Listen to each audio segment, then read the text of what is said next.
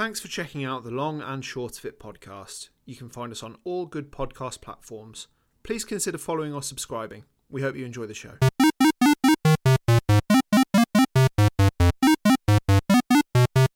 Hello and welcome to the Long and Short of It, the podcast where we discuss each of the games on the Metacritic Top 100 list. My name's Dan and I'm joined by... I'm Lawrence. Welcome to the podcast. Welcome. You seem to have a mouthful. I don't anymore. I was eating grapes. But I've now finished the grapes. I've put them to one side. I've made a discovery this afternoon about / grapes. evening. Not well, it could be about grapes. I've found out what girl dinner is. Is that a term that you've come across before?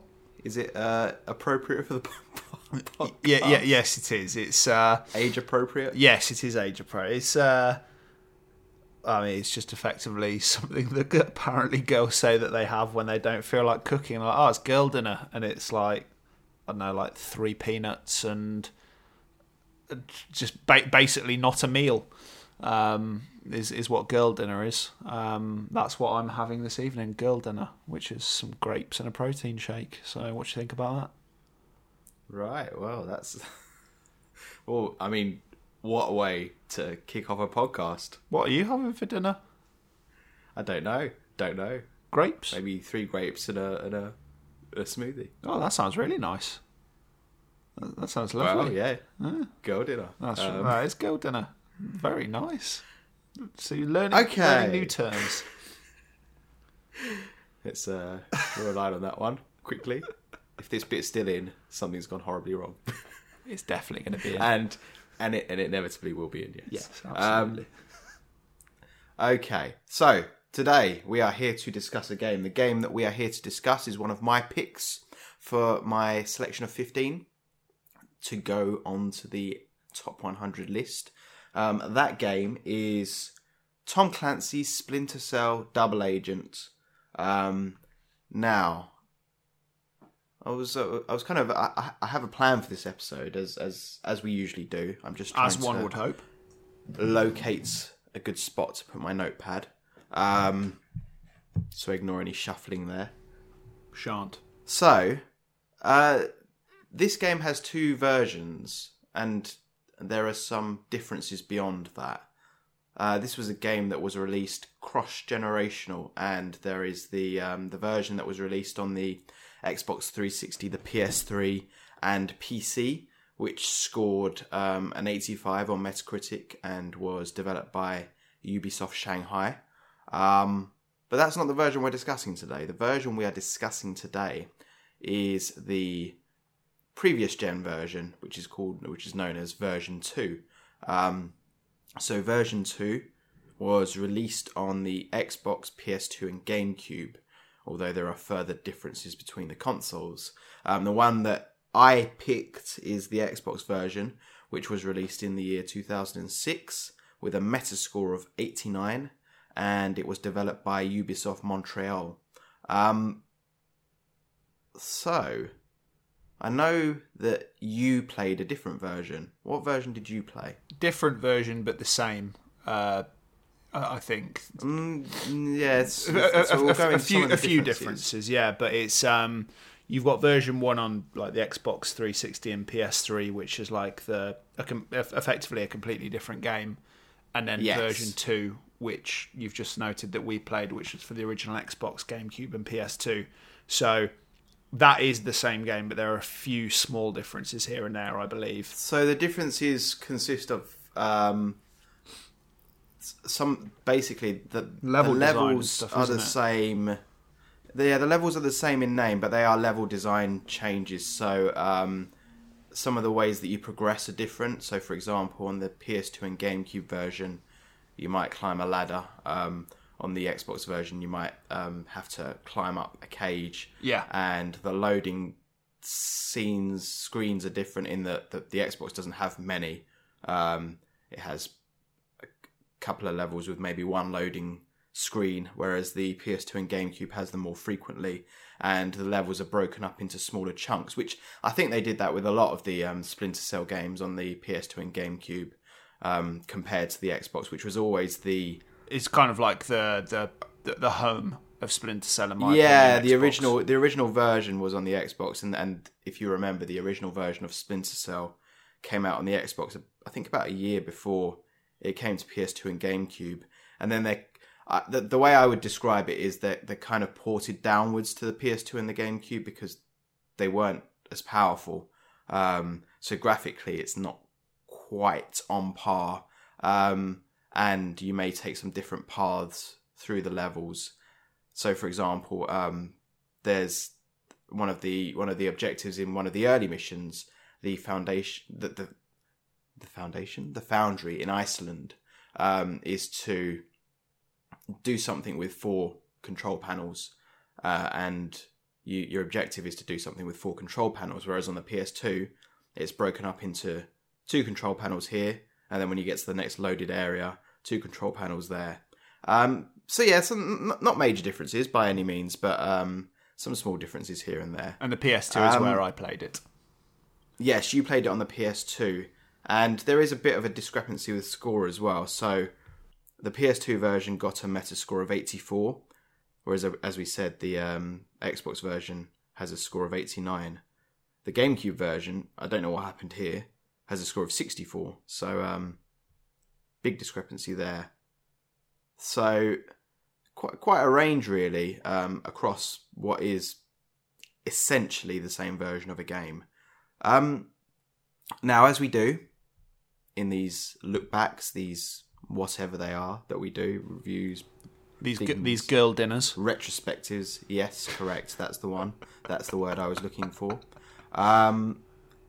We take a look at what the critic that rated the game with the lowest score said, and what the critic that rated the game with the highest score said. Can I guess what the highest rating said? I reckon have you they got it said. in front of you? I reckon. No, I haven't. I reckon they said, "Yeah, it's really nice," and I think that's it. With that accent as well. All right. Am I right? That is not correct. That was the second from top, actually. Yes, surprising. Really nice. But yes, the actual score. So the lowest scoring review was by Games Radar, quite a well-known publication. Still a score of 80, which is respectable. Galvanised by the well-implemented trust management system, Splinter Cell Double Agent proves to be another great game in this venerable series. By delving further into the character of Sam Fisher, Ubisoft manages to keep the series vital, much to our delight. There's quite a praiseworthy review there. And to which we are all delighted. We are. Not quite the review that you described, but almost. Almost. I'd say that's very close. And our top rating review is a score of 93 from the official Xbox Magazine UK. This is a true classic, and a beautifully made one at that. Rediscover Splinter Cell all over again, and we promise you, there's no way this cracker will stab you in the back. Bit of a pun there. Nice. Like that, yeah. Good. Nice little joke there by Xbox official. Playing the jokes there. And the promise as well. And you can't break those, so... You can't, and classic. The word classic. Yes. Quite. The word they used. Yes. As we always do, it's always good to start with a recap of where you are with the series, where you are with the game. Have you played it before? Do you have a history with it? What are any notable memories? My most notable memory is thinking that it's really nice. But no, So this is going to be a recurring comment. Maybe for the rest of my life. But no, I have played it quite a few times before. I had it on the PS2 when I was but a boy. I think we've covered 3 Splinter Cell games on the list now, haven't we? We did Pandora Tomorrow, Chaos Theory, and now this one. And I was very honest about my opinion of Pandora Tomorrow.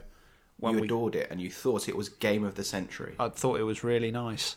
I did not, however, think that. I thought that Pandora Tomorrow was crap. I didn't enjoy it at all. Well, those are words you used at the time? I don't think they were the words I used at the time, but I really don't like that game. That was a brutal appraisal of Pandora Tomorrow. Crap.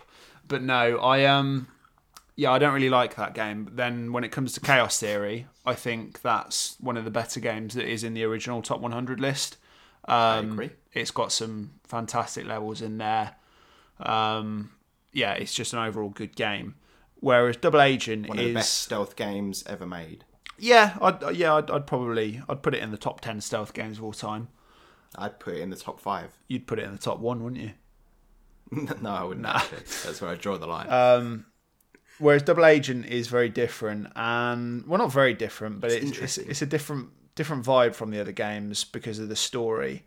But I've played through this game probably about 5 or 6 times. But I think I noted at the end of our last episode, I probably haven't played this game for about 10 to 15 years. In fact, probably closer to 15 years than. So a bit of a rediscovery. Yeah. I remembered, as I was playing through it, I remembered all of the bits. Like when I came to them, I was like, "Oh yeah, I remember this bit. Oh yeah, I remember this bit." But I've not played it for a very long time. But relatively large amount of history with the series, and I've played this game multiple times in the previous, but I've never played the version on the Xbox 360. I've not played version 1. That was going to be my question. Yeah, never played that, so I've only ever played the PS2 version of this game. We've talked a bit about the history with Splinter Cell series, so I'm not going to go over that again. Yeah. Go and listen to the other episodes if you want to hear that. They're very good. But, this game particularly, Double Agent, I played this first, version 1, and I played it on... I don't know if it was the 360 or the PS3. I think you played it on the PS3. Based off nothing, I just have a feeling that would be where you would have played it. Well, I had a 360 before I had a PS3, and then I sold the 360 for the PS3, but it was around this time, so can't really put my finger on where I played it first. May have been the PS3. So I played that version first. That version is good. It's got some good levels in there, particularly the Shanghai level. That's a nice level there. But it's, in terms of the gameplay, it's a step back from Chaos Theory. Yeah. And it's a bit finicky. It's a different engine, isn't it? It is a different engine. The AI is a bit all over the place and doesn't always work. So you'll get to the end of a level and it will say spotted twice, but for the life of you can't work out where you were spotted. But the game seems to think you were spotted somewhere. So yeah, it's a bit rough at times, and there are some levels that are particularly rough. In the level where you're out in the ice and you're going to the ship, which does exist there but looks quite different. That level is in daylight, but there are very few places in the dark to hide, and it feels like something was missed there and that the shadows weren't implemented that well. So you're just always in the open. There's a swimming section as well, isn't there? There is, and that is one of the cool things. There's a swimming section. There's a couple of swimming sections actually, and there's some underwater. Yeah. Or there's some kills that you can do from underwater, which is quite cool. So yeah, that was a nice improvement. It's a good game, but it's not a great game. No. And there are flaws. And there are some good bits as well. So that's where I played it first. And then looking back, I had played Double Agent version 2 before, but I'd only played it at a friend's house on the PS2, funnily enough. And what we played was the 2-player co-op. Yeah. Now, I remember replaying the same few levels time and time again, but never getting anywhere. So I don't know if we got stuck. But I've been replaying the co-op on the Xbox and have gotten a lot further. So I think it was probably something that we were doing was wrong and we weren't getting any further. And that was really the extent of my experience with version 2. And then I think I kind of had forgotten that version 2 existed, and then probably about 10 years later, or maybe a bit less than that, I was looking at Splinter Cell. I don't know why. Maybe I just done a run through of the original game Pandora Tomorrow and Chaos Theory, and I thought, I'll play Double Agent again, and looked it up. Yeah. Realised there was this version 2, and realised that the Xbox version was very highly acclaimed from the makers of Chaos Theory, although not quite the same team. Apparently some key members had left by then, but still Ubisoft Montreal, who created Chaos Theory nonetheless. So I thought, okay, I'm interested here. Picked it up on the Xbox, probably on the Xbox One, and played through it, and I had a blast with it. I thought it was really good. Thought it was a natural sort of extension of Chaos Theory and developed in the right places. Not groundbreaking, nothing dramatically different between this and Chaos Theory, but given how good Chaos Theory is, not necessarily a bad thing. And I've replayed it again since then, and obviously replayed it again for this episode, and we're kind of where we are. So on to a section that I've titled Sorry Old Friend. Do you know why I've titled it that? Because of one of the choices that you can make in the game? Yeah. So this game is full of choices that play out in game. Do you know which choice particularly? About Lambert? Yes. Yes.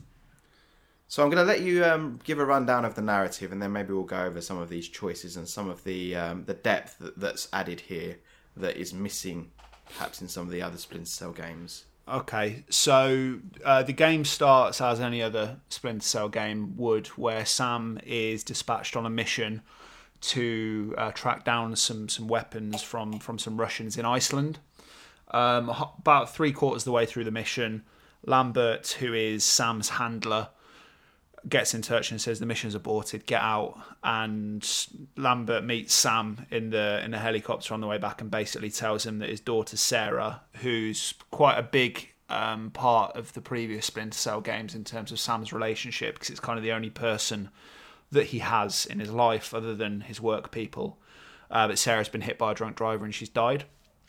Sam then kind of understandably goes on a bit of a spiral off the rails. Yeah, until Lambert kind of wants to put his arm around him and help him refocus. So he puts him in a scheme which is an undercover operative scheme, effectively. Think The Departed, with DiCaprio being undercover with Jack Nicholson's crew. So Fisher is tasked with infiltrating a terrorist organisation called John Brown's Army, or the JBA, and in order to do so, he breaks some laws and is put in prison to befriend a guy called Jamie Washington, who's a known member of the JBA. You escape the prison with Jamie, meets the other members of the JBA in New Orleans, and then from there you're kind of playing a duality kind of game where each mission is tasked with completing objectives for the JBA, like setting up bombs and, terroristy things. But at the same time, you're also, obviously, you're an embedded agent. You're still working for the NSA. So you've got Lambert, who's still in touch with you, who is giving you the objectives to bring down the JBA from inside and, get information out, etc. And the game is very much based on, walking the line between maintaining the trust of the JBA and completing tasks for them, but as well as that, not kind of losing yourself in terms of, the JBA might say, okay, on this mission, we want you to kill everyone, and they're civilians. So the NSA is like, well, no, don't do that, because killing civilians is bad. And every decision that you make will impact a trust meter, that one side is the JBA and one side is the NSA. And as you make more decisions that are kind of hilted towards one faction, the other faction becomes a lot more untrusting of you. And if you get to a point where you've completely run out of trust on one of the sides, they'll say, well, there's something going on, we don't trust you, get to a laptop immediately, so that you can kind of prove that you're not messing about and, playing both sides and rebuild some trust. But yeah, the game goes on. It's effectively the JBA wanting... Did that happen to you? Once. I've never had that happen to me, so what exactly happens? So the main villain, the head of the JBA, a guy called Emile Dufresne, gets in touch, and he says something like, I think there's a mole, I think someone's taking our data, get to a laptop and upload your I don't know if Sam's got like a tracker on him or something to show what he's doing or where he is, but upload your tracker information so he can make sure that you're not, playing both sides. And then you've got about 2 minutes to find a laptop. And if you don't find a laptop within those 2 minutes, then the mission fails. And That's quite interesting. You're compromised. So, yeah. But as the game goes on, you have to make more and more decisions whether or not you're going to blow up a cruise ship with effectively a nuclear bomb. Whether or not you're going to give up Lambert, which has very dire consequences. And the decisions that you make through the game effectively lead up to the end of the game, where depending on what you did, the ending credit scene will be like, okay, 3 bombs have gone off or no bombs have gone off and they've all been disarmed. So you can play the game how you want. You can kind of lose yourself and become a member of the JBA to some extent, or you can continue working with the NSA throughout and, being a good mole, effectively. So the sorry old friend is the decision around Lambert. And when I first played this game, I chose to save Lambert, and then the second time I played it, I chose to sacrifice Lambert because he dies if you choose not to, if you choose to give him up. And you just get a really nice sound cue delivered by the wonderful Michael Ironside, where he says, sorry, old friend. And with the weight of a handler that's been giving you missions and briefing you for 4 games now. It's the equivalent of Colonel Campbell, isn't he, from MGS?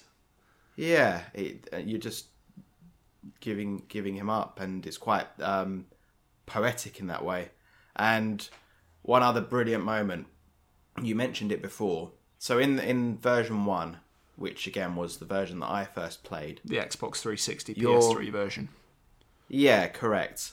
And so you do the Iceland mission in the Foundry, and you finish the mission, and then you get a cutscene and it's like, Sarah's dead. But there's nothing in the mission that hints at that. You just complete the mission as usual. So when I first played version 2, and I knew the backstory, and then you randomly hack a laptop and then you get comms from Lambert and you get it over the comms, I was like, really? They're doing it in the middle of the mission? And I have to get out. I thought that was really cool. And Lambert's stating how serious it is. He says it's to do with your daughter, and you've got to get out. That's what you've got to do. You've got to give up the mission. You've got to abandon your objectives and get out. And yeah, and there's a great piece of music that's playing all the while, and something's happened, but obviously if you didn't know the backstory, you wouldn't know what that was yet. And it's just really nicely done and goes to break that template that the Splinter Cell series has had since the first game. So another nice moment there. So, what's changed between this and Chaos Theory? You've alluded to some of the changes already, but let's spell them out for people. It's the Chaos Theory, Splinter Cell 1 and Splinter Cell 2 are very much, you are an agent, you have specific missions with an overarching story, whereas this one it's very different. Instead of, espionage into government buildings and stuff like that, this is the case that this game, like the second mission, has you breaking out of a prison. And then from there, you've got like a mission on a cruise ship where you're tasked with either setting up a bomb to test that it works or to disarm the bomb. The levels are very different. And I think as well as that, you've got choices to make. And I'd say that's the big defining feature of Double Agent, is the choices that you can make have an actual impact, like you say, on how the game pans out and what ending you get. Because I think there's about 2 or 3 endings, aren't there? There's 3 endings, I believe. Yeah. One where you disarm all the bombs, one where one of the bombs goes off, and then one where all of the bombs go off, depending on how you've played it. Yeah. And when this game was advertised, before it came out, one of the things that you saw all over the promotional stuff was Plainclothes Sam. We'd never seen Plainclothes Sam before. So on some of the artwork, you see Sam in a leather jacket, in like just jeans and that's always really intriguing, because you had this game which really was quite straight-laced, and you always had Sam in his sneaking suits, and then you see him in plain clothes, which I don't actually think you see in the game itself. You do see him in a jumpsuit, though. Yeah. But it kind of emphasised this change in character, this change in direction for the series, and probably was one of the things that the series was missing, that layer of personality that they'd not quite scratched yet, that other similar stealth games, i.e. Metal Gear Solid, had kind of mastered. But they'd not done it here. They got great actor playing Sam Fisher. Yeah. Underutilised because he didn't have the scripts to work with. And here, you get to see a bit more of his mettle. So yeah, definitely the story and the places you go and the trust meter, as you say, balancing it between John Brown's army and the NSA. Yeah. Multiple endings. With the trust meter, if you're siding with the JBA, you get sort of a lethal arsenal.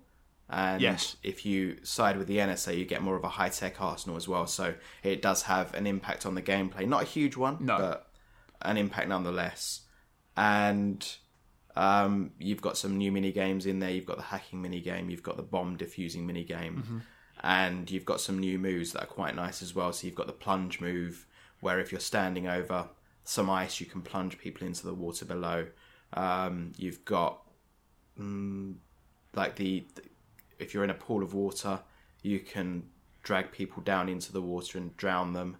Some other nice moves. Another couple of moves. Yeah, there's one where you can grab people through glass and or ice. That's quite cool as well. And those moves are always really fun to do, so it's nice to have an expanded arsenal of moves to do. It brings us nicely onto our ever-present featured gameplay is king. So is Splinter Cell Double Agent fun to play? Yeah, I mean, I don't think you can answer this question any differently than Chaos Theory, because it is ostensibly the same game. Different levels and a few different mechanics in play, such as the choice system and how you want to play it in terms of your personality, but it's still the same game as Chaos Theory is, and I think I said that game's fun. And there are a lot of different ways you can play it as a stealth game, as a gung-ho, crazed, gun-wielding maniac. You can sniping. Yeah, there's so many different ways to play it. But yeah, the same as Chaos Theory, this is a fun game to play. Would you agree? Yeah, absolutely. It has its. There are a few moments in the missions where the enemy placement makes progressing difficult if you're going for a certain path, i.e. stealth.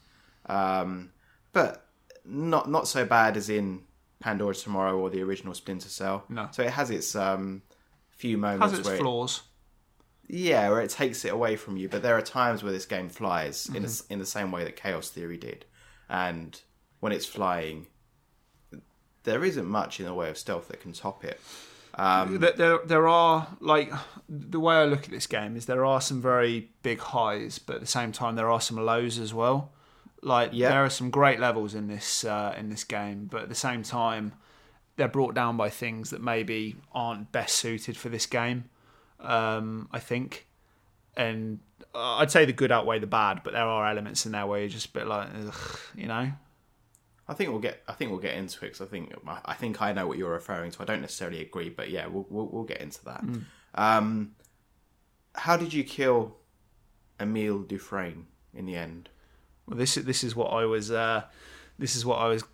alluding to. Well, I hate podcasts where they use the word alluding so much. I've been listening to quite a few recently, and I realise that you and me say it all the time as well. And every time I listen to a podcast now, I hear the word alluding. I'm like, ah. Alluding is the podcast word of choice in the year 2023. That's correct. I was alluding to the fact I don't really like the fight with Emile at the end. No, it's not great. No. I did it in a really fun way, though, the time that I just did. It doesn't feel like it fits with the kind of game it is. Cause it's weird. Yeah, it is very strange. But I had a few flashbangs. I threw those and then managed to sneak up on him, as well as finding some openings when he wasn't shooting me, and then went up behind him and grabbed him. But I can't remember the way that I did it in years gone, but I'm pretty sure I've done it in a few different ways. over the years. How did you do it? I mean, I died about 3 times before I managed to actually get it down. Because his gun is lethal. You're right in saying it's not the best boss fight, and I feel like the fight with Moss beforehand is a lot better, because you can really stealth it, and he's not aware of you, and you can completely stealth it. And I like that boss fight, and I feel like that's a Splinter Cell boss fight done right. But this time, I've done it before where I've gone up behind him, I've grabbed him, I've interrogated him, and then killed him. This time I thought, I can't be bothered with that, so I just equipped a grenade and threw it at him, and he died. Nice. That works. Yep. Works surprisingly easily. Yep. Quite. Died straight away. And so that was fun. I'd recommend that. What's your favourite move to do in this game? I think when we talked about Chaos Theory, I think, from memory anyway, I think it was the pistol that could, Oh yeah, that's cool. Screw with electronics. But to be honest with you, in this game, because I wanted to play it non-lethally, because I wanted to be as NSA-esque as I could. Yeah, that's kind of a drawback of playing it stealthily, non-lethally, isn't it? That you have to either avoid people altogether, or you just use non-lethal. It's how I play most stealth games, to be honest with you, and it does kind of break the experience a bit. But whenever we play Metal Gear Solid, I usually try and do it non-lethally, like I use trank guns and stuff, which kind of break the game. But favourite move, sorry, I got a little bit sidetracked then. But yeah, I tried to play it non-lethally, and it's been a feature. I think it was in Pandora Tomorrow, definitely in Chaos Theory, but just going up to people and smacking them in the face. Because Sam does this thing where he kind of, it's like he gets a flat palm, so he doesn't put his hand into a fist. He kind of flattens out his palm and just smashes people in the head so they go flying. And it was definitely in Chaos Theory.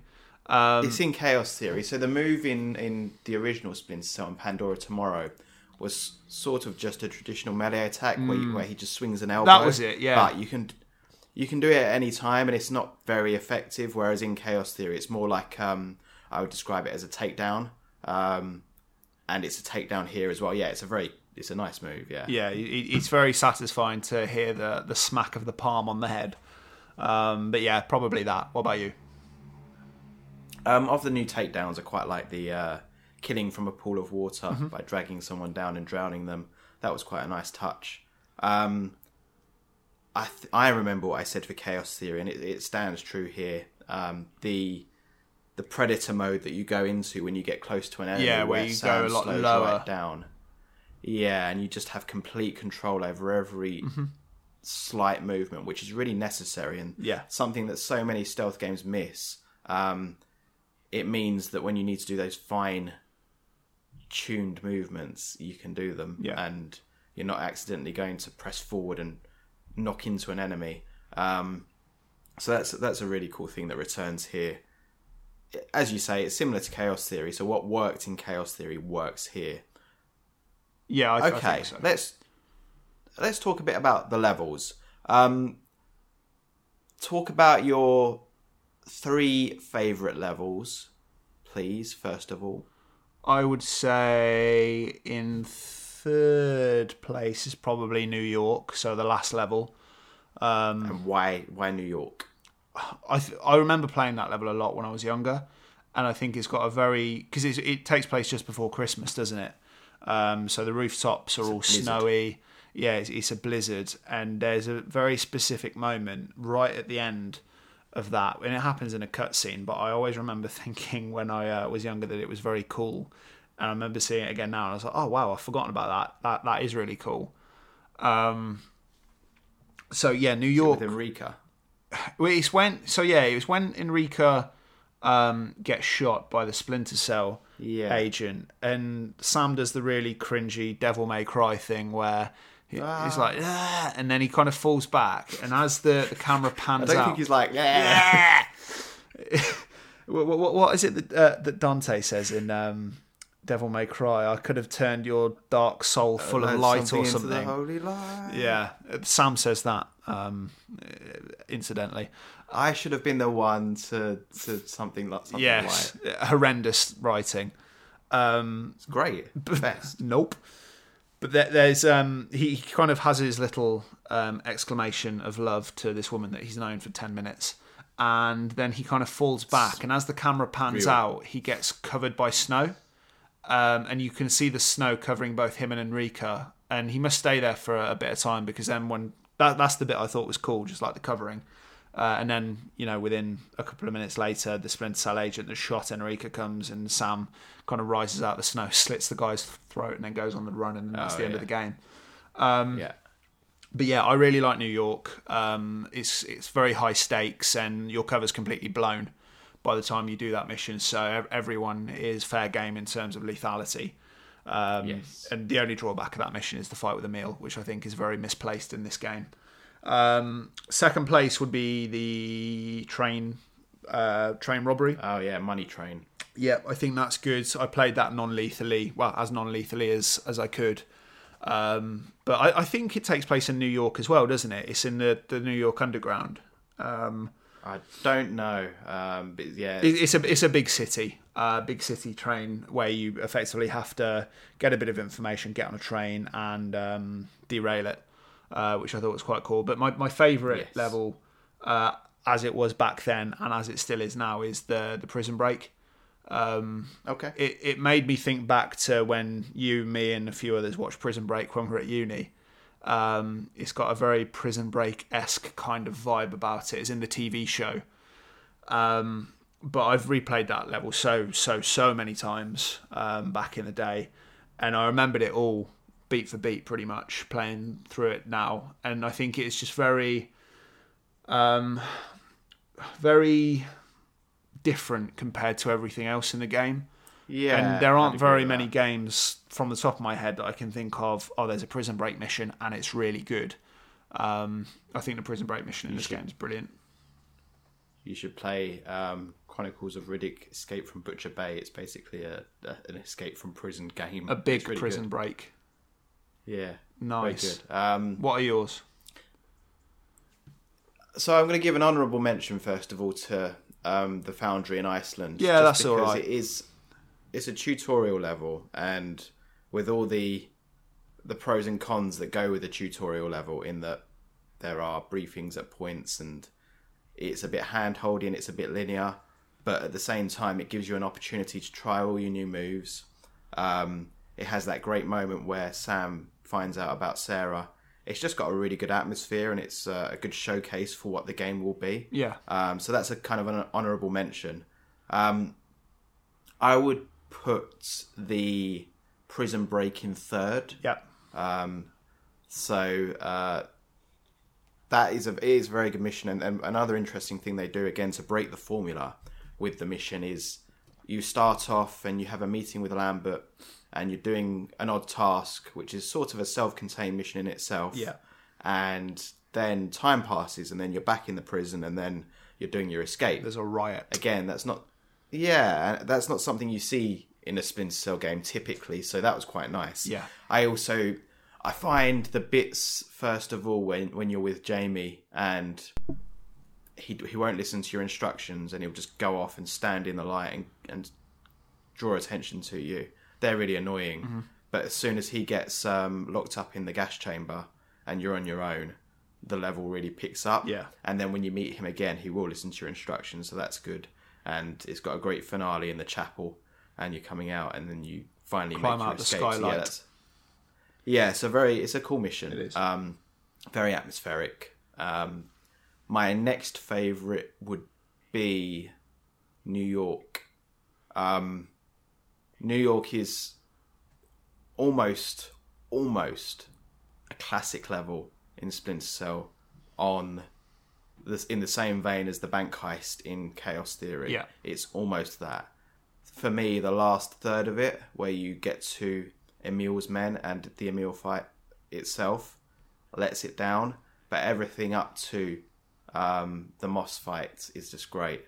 So yeah, you've got lethality that you can use. I was actually doing a lethal run this time because I don't usually do that, and I thought I just want to change it up, do as many executions as possible and just have fun. Like a psycho. Yes, correct. So you start off in that mission sort of on the rooftops, and you've got pigeon coops, and you've got the blizzard going on around you. You've got the quiet, and then you've got that wonderful score that surges up every now and again. Brilliant. You're killing your former teammates, so it feels like the climactic mission. And yeah, getting to hear them when you interrogate them before you kill them. Yeah, it's just cool. Then you go into the office building, which is sort of classic Splinter Cell, except it turns it on its head because no longer is the shadow the safe place because enemies are wearing night vision. Yeah. So instead, it inverts it, and the light is the safe place, and shadows are where you cannot be. And leaving a body out in the light just feels so off, but in a good way. Yeah. And then you've got the fight with Moss, which again plays on this light and shadow thing. And then you get to the bit with Emil's men, and you get those 2 rooms with 2 men on each side, and they're identical rooms. And it's just, I don't know, just I find those bits tedious, and I don't think there's that many paths through them that you can use. So, and by that point, it's quite a long mission anyway. By that point, I think you're just kind of losing a bit of wind and steam. Yes, it's a long Steam, mission. not wind. And you break wind. That's right. And you break wind. And yeah, so that, I would be happy if after the Moss fight, you just kind of maybe go through a couple more rooms and just face Emil, and that's it. Yeah. I didn't need the final third of that mission. No. I thought they could have chopped it off right there. But yeah, almost a classic mission. In so many ways, it does things so well, and it's very atmospheric and quite unique. My favourite mission is one which is a triumph of design. So it's the Sea of Otosk, which has got the ship and the glaciers and the mountains. It's and Russia, isn't it? Yeah, so the reason I like this mission is because the best levels in Chaos Theory presented you with multiple paths through. This mission presents you with numerous routes that you can take, and it's a mission all about choice, and you can go in what direction you want. You can complete the objectives in what order you want. There are so many opportunities for different takedowns, and there's so much room for experimentation. You've got the tents that you can use your knife to cut open, and it's in the snow, and it's got a nice aesthetic too. I think the oil tanker's less good, but I quite like defusing the bombs. But again, I think it's a mission that goes on a bit too long. That's kind of a bit of a trend in this game. Yeah, it is. Missions that go on a touch too long. Yeah. Which ordinarily I wouldn't criticise, but here it feels like it misses the sweet spot just a bit. But yeah, it's that design ethos that I really like here, and I think it's that design that is the best of Splinter Cell. It's that choice-based gameplay where you can really go at it the way you want, or you could, if you wanted to, run through with a shotgun. That's not excluded from that level. Yeah. So yeah, that's a cool level. Also, another nod to Kinshasa, which starts off, the first half again is really strong, where you're in the hotel, and you can go from room to room, and then it kind of gets a bit more linear and loses a bit of steam again because it goes on a touch too long. But what's your least favourite level? I think I know the answer to this. Probably the cruise ship. Oh, okay. I didn't know the answer to it. It's the same one as mine, though. Yeah, I don't really like the cruise ship. It feels very out of place. And same as your other notes, I think it goes on a little bit too long. But yeah, because that one comes after the train robbery, doesn't it? And I feel that the train robbery being one of my favourite missions into that, it kind of just really slows the pace down. What did you think I was going to say? I thought you were going to say the JBA headquarters. It's up there. I don't like the JBA headquarters both times. I think it's quite dull. But I feel that it's slightly better. Well, in fact, they're quite short, aren't they? Yeah, maybe that's why I don't dislike them as much as the cruise ship, because I do appreciate a short level sometimes. I feel the first JBA headquarters mission, when you're looking for the documents on Cole Yeager isn't that great. The second one's all right though, when you kind of have to make the call about Lambert. But yes, I don't mind them in terms of the design because again, you've got a building that feels like a building. It's a big warehouse with multiple paths through and different ways to approach it. So when I first played this game, I went from the ground floor and moved my way upwards, and then I went from the roof and worked my way downwards. And you can also collect fingerprints and learn more about your JBA associates, which is quite cool. Yeah. It's quite a short mission, and I mean it's warehouses, so it's not the most aesthetically interesting, but it's got quite a nice atmosphere as well. I will say that version 1 of the JBA missions at JBA headquarters, which is the 360 PS3 PC version, I prefer those JBA headquarter missions because you just feel like you see all the members. You're in plain sight and you're walking around, but you go into stealth areas, so you run into associates while you're walking around, and they'll comment to you, and you might hear them talking about you behind your back, and it's it feels more like you're being ingratiated into a group that's probably a bit shady. I did watch a video on this game, and they were like, yeah, the JBA headquarters in version 2 is a bit weird because it's like surely they should probably get to grips with the fact that they've just taken on someone who's a known stealth specialist, and then all of a sudden in their restricted areas all of the guards are getting knocked unconscious. Yeah. It is weird. I agree with that. And what I feel like Double Agent version 2 lacks over version 1 is just that bit of extra time to spend with those people that you're going to end up taking out later. You get it with Jamie Washington. Yeah. You don't really get it. Well, you get it a bit with Enrica. You don't really get it with anyone else. No. They're just kind of names that you run into occasionally. Yeah, in cutscenes and stuff they're mentioned a bit more, aren't they? And that's about it. Yeah. So it's a bit of an odd one. I also, I didn't say this, but I quite like Money Train as well. That's a good mission. But my least favourite mission is Cozumel as well, which is the cruise ship.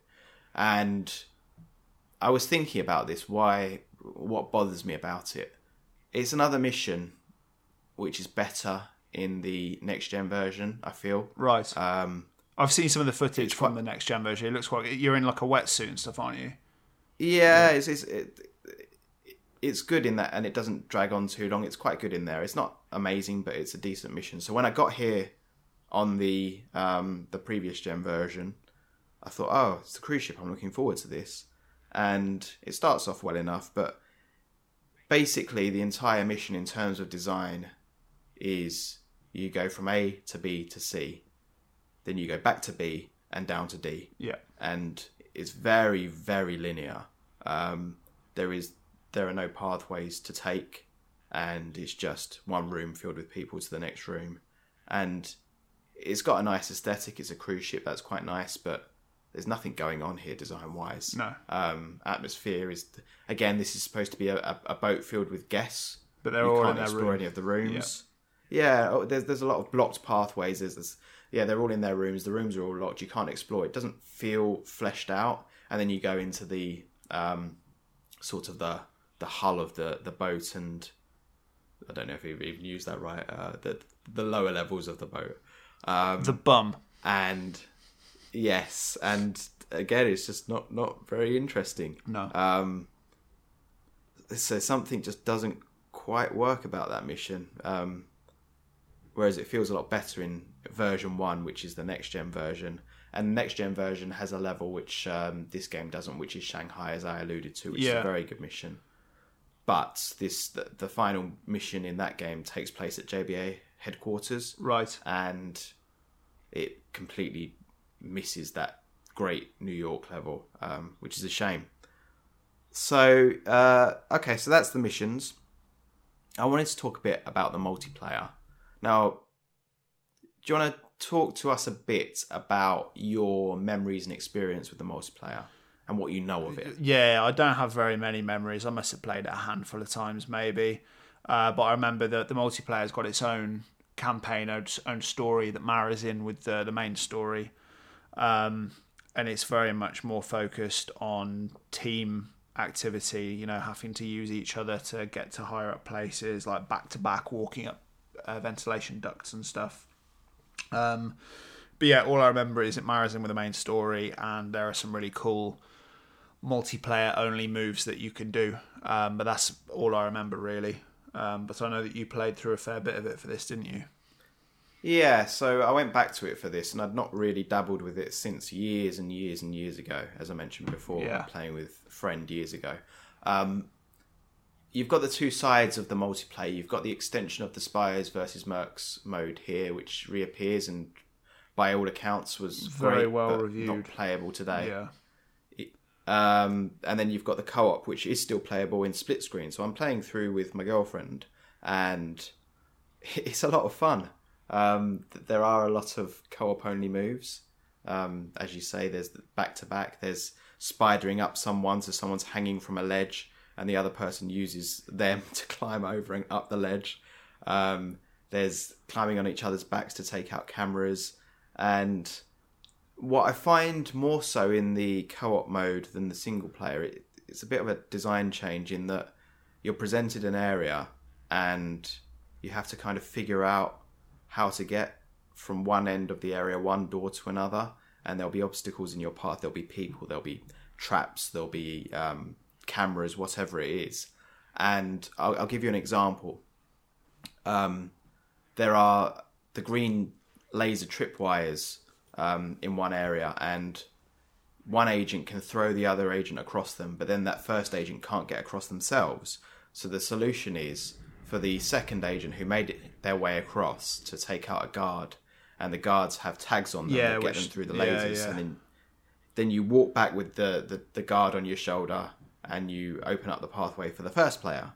And it's just little things like that it keeps it quite fresh, and they're like little puzzle sandboxes where you take out people. There's a lot less guards in the two-player mode, and more about puzzles. It's a lot more about bypassing this security and using the new moves, and it's a lot of fun, and it does tie in directly with the main story, with the campaign.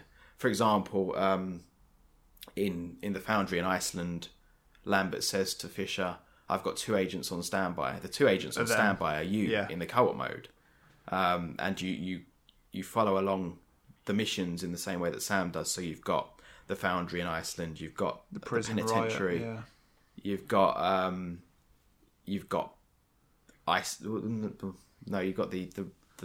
the boat one. The one I just mentioned is my favourite mission, Sea of Otosk. You've got that, and you've got Kinshasa, and then I think it ends there. But it's just nice to see and do. What do you think about the visuals of this game? Obviously, you played the PS2 version. What did you think about the visuals there? Fine, I think it pretty much looks the same as Chaos Theory. It doesn't look that different. The dark areas are very dark. I think the character models have had like a little bit of improvement from Chaos Theory. Not that there really needed to be much, but yeah, I think it looks fine for a late stage PS2 game. What would you say? Yeah, 2006 this game came out. I know it looks a lot better on the Xbox than it does the PS2 and the GameCube, doesn't it? Yeah, it does. Yeah, I think that's down to textures and bump mapping and so it has a bit more weight to the textures. I'd say it feels a bit more fleshed out, and the lighting's improved as well. But it looks like Chaos Theory.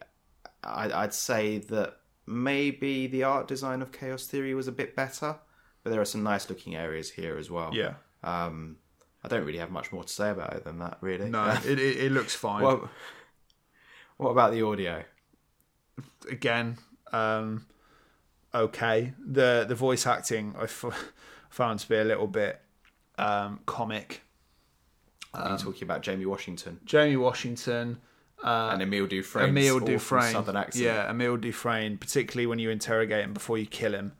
It is very cringy.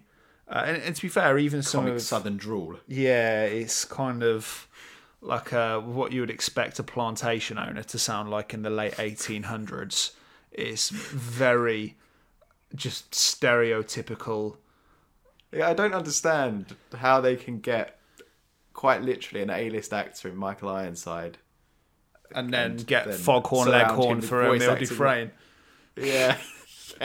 Some guy off a plantation to some big Looney Tunes rooster to say, "I say, boy."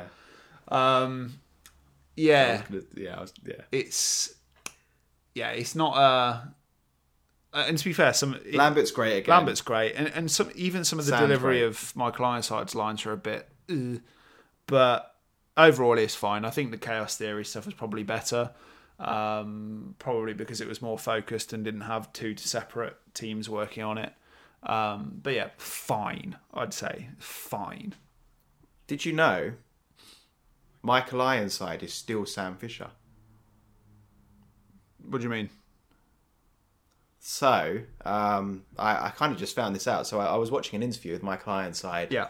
And he was talking about the Sam Fisher character and how when he first played it, it was just very two-dimensional on paper. Yeah. And he fleshed it out with the backstory, with the family, and it was all built into the character. And he said near the end, "I'm still Sam Fisher." And as you probably know, and anyone who's a fan of the Splinter Cell series will know, in Splinter Cell Blacklist, they replaced Michael Ironside as Sam Fisher. Now, the official reason given was because they needed someone that they could do motion capture for the face to go alongside the voice, which sounded a bit peculiar, given that other games don't have to do that. Apparently, what the real reason was, this is what I've heard, was that Michael Ironside had some health issues then and was not able to record Sam Fisher's voice for that game. So it's not the case of them ousting him in the same way they did David Hayter. Yeah. And since that time, he's recorded the voice of Sam Fisher for the Ghost Recon Smash games. Brothers. Not for Smash Brothers. I know that David Hayter also reprised his role in Smash Brothers, interestingly enough. But yeah, for the Ghost Recon games, as recently as 2020, they had Michael Ironside voicing Sam Fisher. Well, people are always waiting for an expectation of a Splinter Cell announcement as well, aren't they, from Ubisoft? There has been an announcement, but we don't know what it looks like. Yeah. No idea. I would love to see Michael Ironside back as Sam Fisher, and he's still got some life in him. He's not young, but he's I think he's 74. I think great age. So he could still do it. Yeah, definitely. And he still sounds the same, I think, importantly enough. Yeah. Okay, on to our question of the week. I've been playing a lot of co-op for this game. So I want to ask you a question that I don't think I've asked before. We've done this podcast for so long that I may have done. 25 years. 74 years. That's correct. We started on the birth of Michael Ironside. Yeah, correct. What do you think makes a good co-op game? What are some of the key ingredients? It depends what you're playing co-op games for. Personally, I think that GoldenEye's co-op is it was revolutionary, wasn't it? You mean Perfect Dark, because GoldenEye didn't have co-op. Not co-op. Sorry, multiplayer. Apologies. I was thinking overarching multiplayer there, because GoldenEye I think really pushed couch co-op, not couch co-op, couch. You know what I mean? Couch versus modes. Yes. And you don't often see multiplayer co-op games anymore. I mean, there are some games that are designed around it, like the game that came out about 5 or 6 years ago, the Prison Break game, A Way Out. Yes, A Way Out, which I played a bit of, which was okay. But I think really it depends on who you're playing with and what you want to do, I suppose. It depends what kind of game it is. Like when you and me play Halo, I enjoy the levels on Halo, but when you and me play it, it's a real laugh, isn't it? And it was the same with Left 4 Dead as well. Yeah, because we're being silly. Yeah, absolutely. And there are some games that utilise co-op really well, and there are other games that I feel like, all right, why is it in there? Like I've never played it, but I've watched multiple playthroughs of my friends Joe and Greg playing through the co-op of Resident Evil 5, and it just doesn't seem set up for co-op, that game.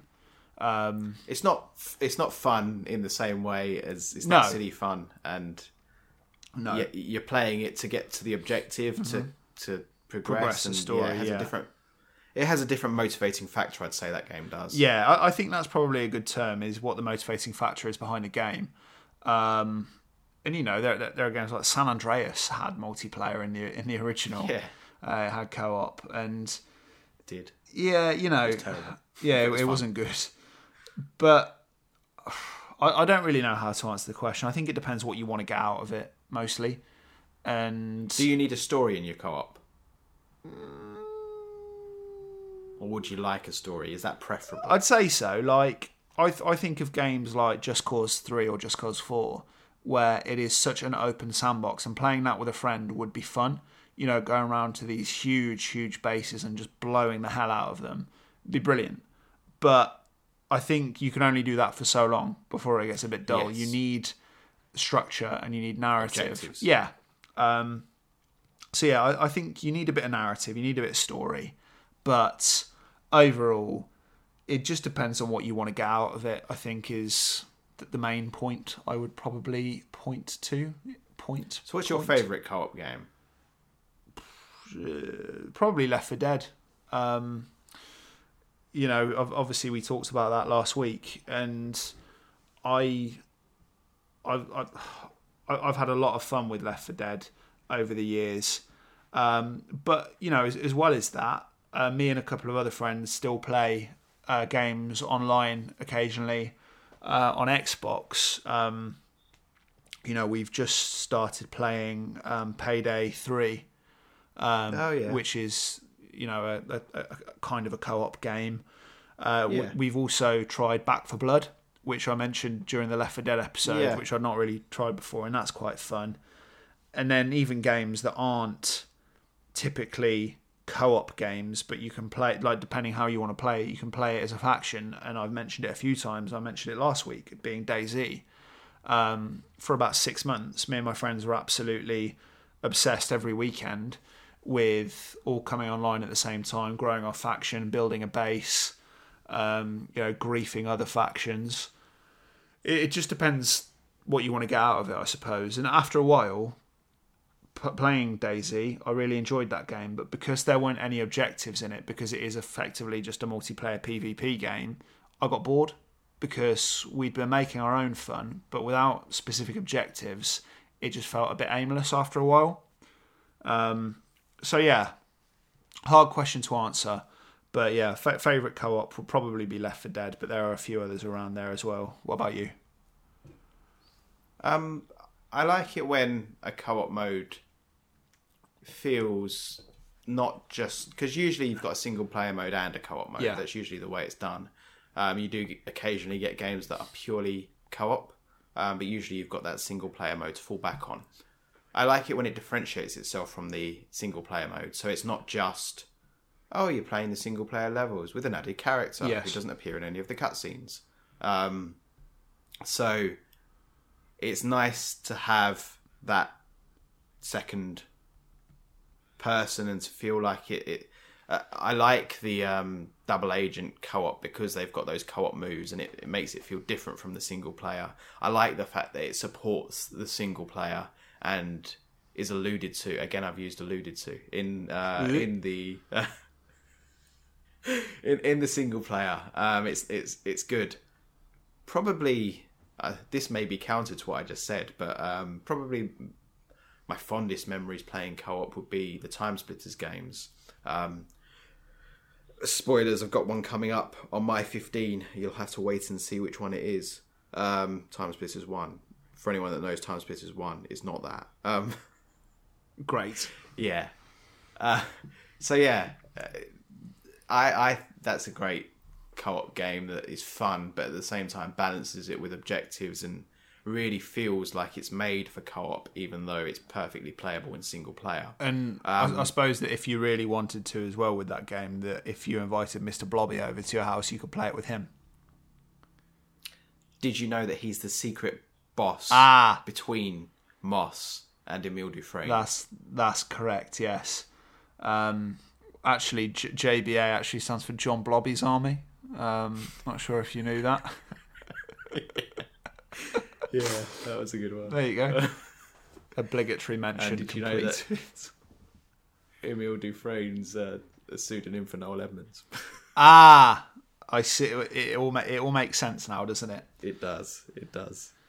The plot thickens. I was going to say something and I thought, no, because that would be slander. I won't do slander. Okay. As we've started doing, describe this game in a single word. Choices. I mean, it's a very very basic word, but yes, choices or decisions. Choices and decisions, one or the other. Take your pick. What's yours? I like that. For me, the word I can think of is continuation. It's everything that you loved about Chaos Theory, but more. It's those additional levels you wanted, an additional storyline in the same engine. And that's what it needs to be. Maybe I'll change mine to consequences, actually, because actions have consequences. Yeah. There you go. Does it deserve to be on the top 100 list? That's where it gets interesting. Yeah.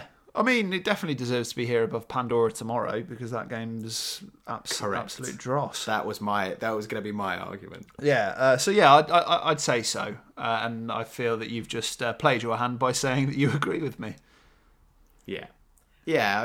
It's simple for me because I don't dislike Pandora Tomorrow as much as you do. I think it's got some very good levels in there. It's more of a mixed bag, and it's not the highs of Splinter Cell. But to me, Double Agent version 2 is a game that I would prefer to play over Pandora Tomorrow most days of the week. All days of the week. Every single day. Every single day forever. So for that reason, if there are 2 Splinter Cell games on the top 100 list should be this already, which Theory. there are, I would just say it should be the games that run the Chaos Theory engine, and Double Agent is the natural continuation of that, and it's just a blast, isn't it? It's just, I mean, I think you can tell, listener, from the way that we've discussed this game and how this episode wasn't us disagreeing, or I think you could get an idea of some of our appreciation for this game, and for that reason alone, I think it deserves to be there. Do you know when we played the original Pandora Tomorrow? Well, it's got to be 2.5 years ago, isn't it? February 2021. Yeah, that's about right. 2.5 years. That was about a year into our journey. Yeah, madness. Yeah, doesn't feel like that, does it? Not at all. Feels like 3 days ago. Yeah. Okay, so both agreed there. Yes. For once. What's coming up next time on the list? Well, it was on the episodes, on the podcast, on the thing. It was going to be something different. However, it's a slightly difficult game to procure. So we're pushing that back and moving something forward. So it's my turn next time, and we are going to be playing Sonic 3 and Knuckles, which originally came out on, if you're in the UK, the Sega Mega Drive, or if you're in the US, I think it was called the Sega Genesis, I think. So yes, another platformer from me, from the 90s. From the 1800s. From 1888, and it was designed by Jack the Ripper. But yeah, it's probably one of the most interesting Sonic games, just because of the mystery surrounding it regarding Michael Jackson. I'm not sure if you're aware of any of that stuff. I know vaguely of it, yes. But yes, I'm sure we'll. Yes, it's something to do with the soundtrack, isn't it? Yeah, it's kind of been confirmed, but never officially confirmed, that Michael Jackson did the music design for Sonic 3. And I think if you really listen to it, you can kind of pick it up. But it's all but been definitely confirmed that he did. Okay. He did do it. So cool little. So before we aspect. play it, anything I should know? I've not played this game, but I don't believe I've played it. I may have. You dabble with Sonic. Yeah, particularly the first 3 Sonic games, they all feel very similar. Yeah, so I might have played it, but I don't have any recollection of it. I would say the best way to play this game is you get the choice at the start of the game whether you want to play as Sonic, whether you want to play as Sonic and Tails, or if you want to play as Knuckles. I would say start the game as Sonic and Tails, because you can utilise Tails. There you go, that's the advice. Utilise Tails. Okay. As much as you Utilise can Tails. whilst playing as Sonic and Tails. Don't just play as Tails, because that's rubbish. You don't want to play as Tails. I mean, nothing wrong with Tails, but it's not. It's out of order. That's right. Bullying. Bullying a little fox with two tails. It's out of order. But yes, that's for next week. A little bit of Sonic the Hedgehog. So yes, as usual, you can find us on social media. You can email us at thelongandshortofitpodcast@hotmail.com. And as always, please, if you enjoyed this episode, share it with someone that might also like Splinter Cell, or give us a rating or a follow or something nice. So yes, that is all for this week from us, I think. Anything else from you for today? No, that's it. Great news. Well, we'll see you next week for Sonic 3, and in the meantime, take care. Cheerio. See you on the next one.